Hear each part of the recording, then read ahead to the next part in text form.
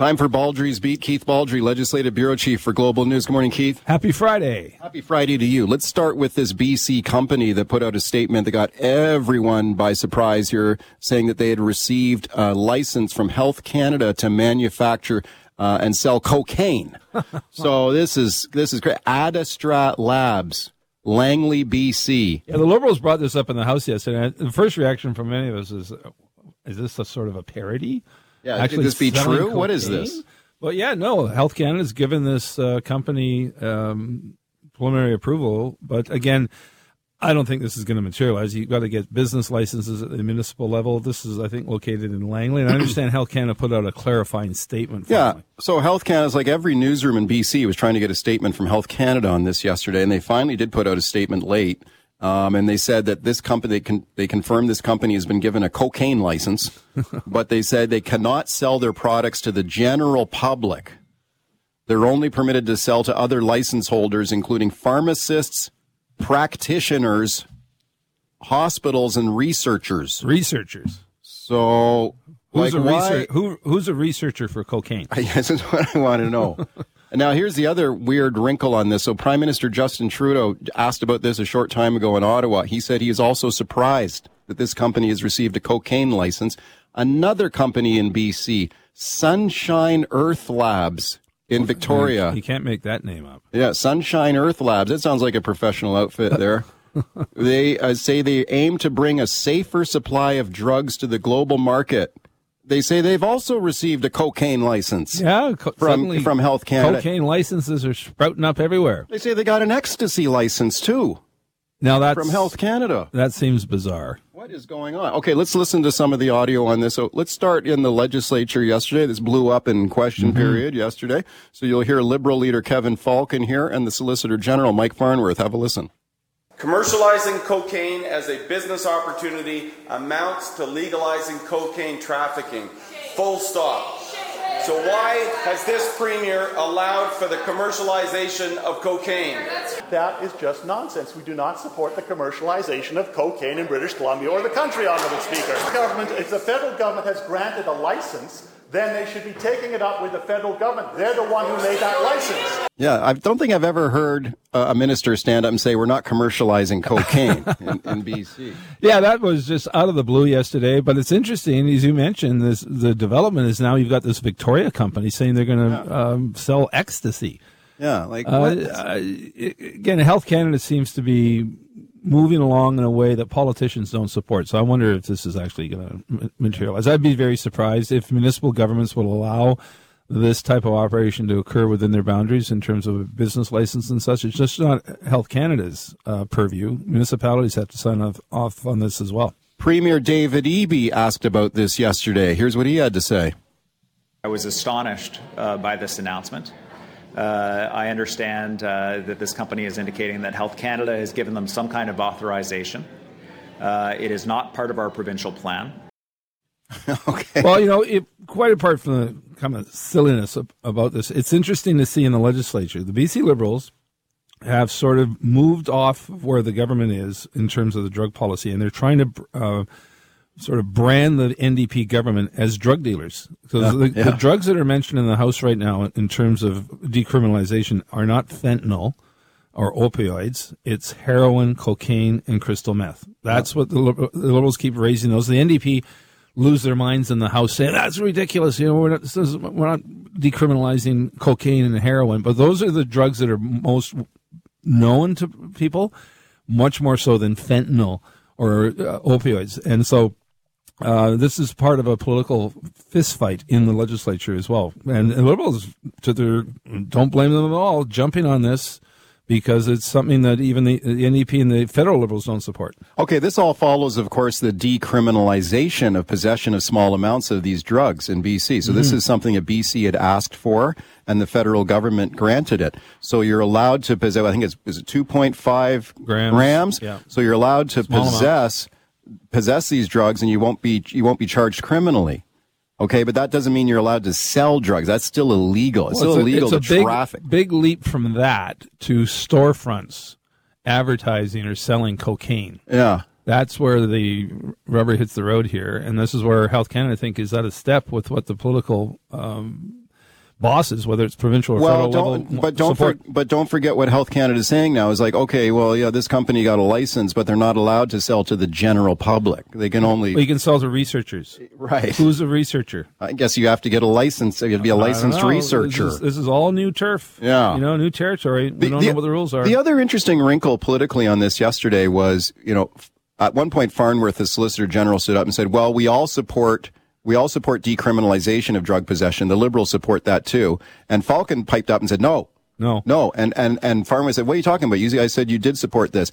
And Falcon then said, we do not support decriminalization of drugs unless there are safeguards built in, like there are more improved access to treatment. Mm-hmm. Right. So the Liberals seem to be adjusting their position. That's a good way of putting it, adjusting their position, because it's not the position that was there a year ago. Falcon is moving his party away from that ground the NDP occupies right now, which is decriminalization of small amounts of drugs, into a more conservative approach, which is not to tolerate the drug use, but to basically emphasize treatment. Right. So this is turning into potentially a bit of a wedge issue. I think it is. Yeah. Okay. Real quickly, the announcement yesterday that after a very long investigation into a major money laundering case in BC, no charges here. David Eby seemed to be disappointed in the outcome of that. Your thoughts? Well, yeah, so this is a complex investigation that ends up with prosecutors taking a first look at it, saying it doesn't meet the charging standard in BC, which is substantial likelihood of conviction and in the public interest, that it failed on both points. Handed off to another special prosecutor, Chris Considine, a very well-respected local lawyer here.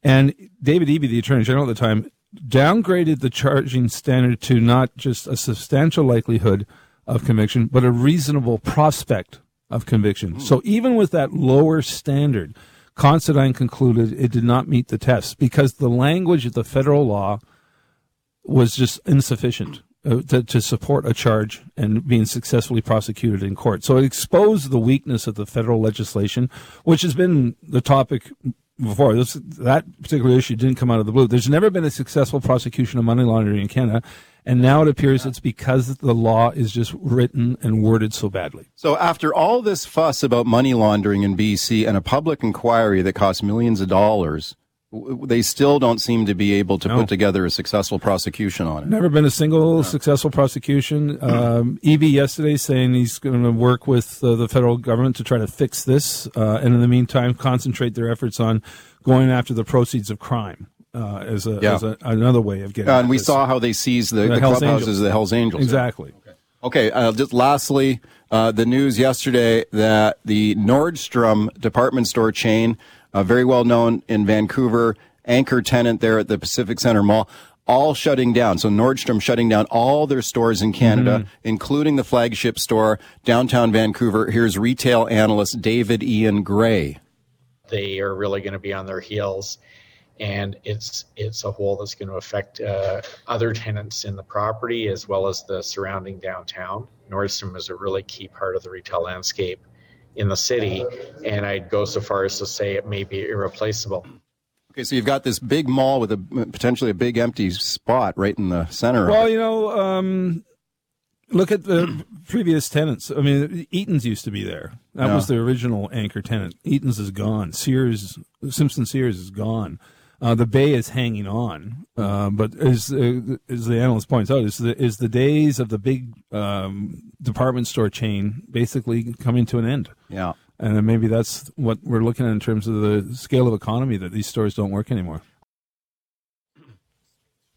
All right, let's go right to your phone calls here. Phone lines are open. 604-280-9898 is the number. Star 9898 on your cell. Daryl in Coquitlam. Hi, Daryl. Go ahead. Hi, thanks for taking my call. I was listening to a Morningstar analyst from New York this morning on Nordstrom's. And it's not a Canadian issue with Nordstrom's, it's a Nordstrom issue. Recently, they closed 16 of their stores in the United States, and they have two activist investors within holding shares in Nordstrom's. Nordstrom's Canada only accounted for 3% of their overall sales.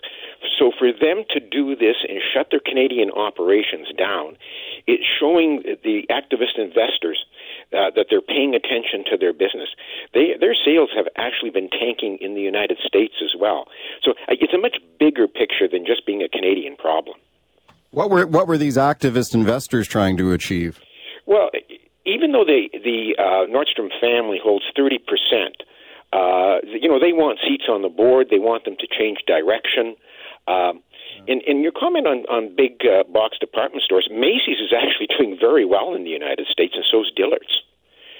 So right. It's not a Canadian issue; it's a Nordstrom issue. Interesting. Thanks for the call. Yeah, that's interesting. But again, I think there's obviously different stores having different issues. But again, notice Eaton's was a top store chain in Canada, which disappeared. Simpson Sears, again, grew up going to those stores. They're gone. Some are thriving and some have replaced them. But clearly, I think some of these big store chains are having some problems that weren't there 30 years ago. I think the caller raises some interesting points. Nordstrom is a super nice store, though. I mean, it's a higher-end store. Higher-end. I think I went in there shopping a few times and found it expensive. Pretty expensive. But it was certainly a marquee kind of flagship store in downtown Vancouver in that mall. And I just wonder where that leaves that mall. That is a lot of floor space there. Yep. They might have to carve up that space. And when the pandemic I'm not hit, sure they can get another anchor tenant. There was a lot of analysis that shopping malls were going to go the way of the dodo, that somehow they were not going to survive this. They're going to be turned into housing, for example. Yeah. Well, that hasn't happened. There's still malls that are thriving, and they've survived. But there's a lot of people who think that model may not be permanent. Yeah. 604-280-9898 is the number to call. Star 9898 on your cell. Chris in Penticton. Hi, Chris. Go ahead. Hi, Mike. I love your show. Anyways, I can understand why. Well, I love Nordstrom. I walked through the store many times. Beautiful store. Same with the Bay. But, I don't make enough money to be able to enjoy the ability to purchase things. And I think that we're going to see more and more of this happening because we're being stretched to the limit, and we just don't have the money to pay these exorbitant prices. Yeah, well, thank you for that. Well, the Bay has been able to survive here in Victoria, I think largely because they put on pretty significant sales all the time. You can, every given day you can find something at the Bay that's marked down considerably. And Nordstrom, as you say, I've been in Nordstrom's as well. Pretty high-end stuff there. Yeah. And I'm sure that's out of reach for many people. Right. Well, especially in this climate, in this economy with the inflation, a lot of people are stretched. Mm-hmm. Who can afford to go shopping at a high-end department store these days? I don't know, maybe enough, but I wonder if that's... Not unless there's sales. Yeah. Big sales, big markdowns. Star 9898 on your cell is the number to call. Doug in Surrey. Hey, Doug. Hi, Mike and Keith. I was in there the other day, and I bought a shirt. It's a high-quality, I'm calling my spring fishing shirt. It has a fit and a quality of cotton. You can feel the difference. The buttons are really well attached. I bought another pop-over thing with just an open neck. You can pop it on, and it's got a chest pocket. It's really well made. The one that I bought earlier, it was $60, marked down to $29. I bought it. This shirt was about $175 or something. They dropped it to $72. Yeah, it is expensive, but it's a thing that you buy and you're going to have it for a long, long time if you take good care of it. But what I would love to see with all you got North Face and HH, whatever they call themselves, and Sport Check right there. What I would love to see in my wildest dreams is Bass Pro Sports moves in from out there to Wasson Mills, right on the opposite corner. It'd be a little ghetto for the outdoor crowd. Okay, yeah, Bass Pro Shops there. Well, I don't know. I think Bass Pro Shops doing pretty good out in Tsawwassen there. I've been in that store. They seem pretty busy in there. I'm not sure that's the best fit there for a fancy downtown mall. No. Like Bass Pro Shops. You're not going to see. I think what they want. A lot of foot traffic in there. Well, yeah, I think what they would like is another sort of higher end department store in there, but I'm not sure who moves in there. Like when you start thinking about another store that could just step into that space in that mall, nothing sort of springs to mind. No. Like I think they might have to just chop up that floor space there and put more than one store in there. But that sort of takes away from, that's what they call the anchor tenant, right? When you want a mall, you want that sort of big anchor store. So that's quite a shock. But again, will the model change? Anchor tenants are no longer going to be the thing. Yeah. We'll see.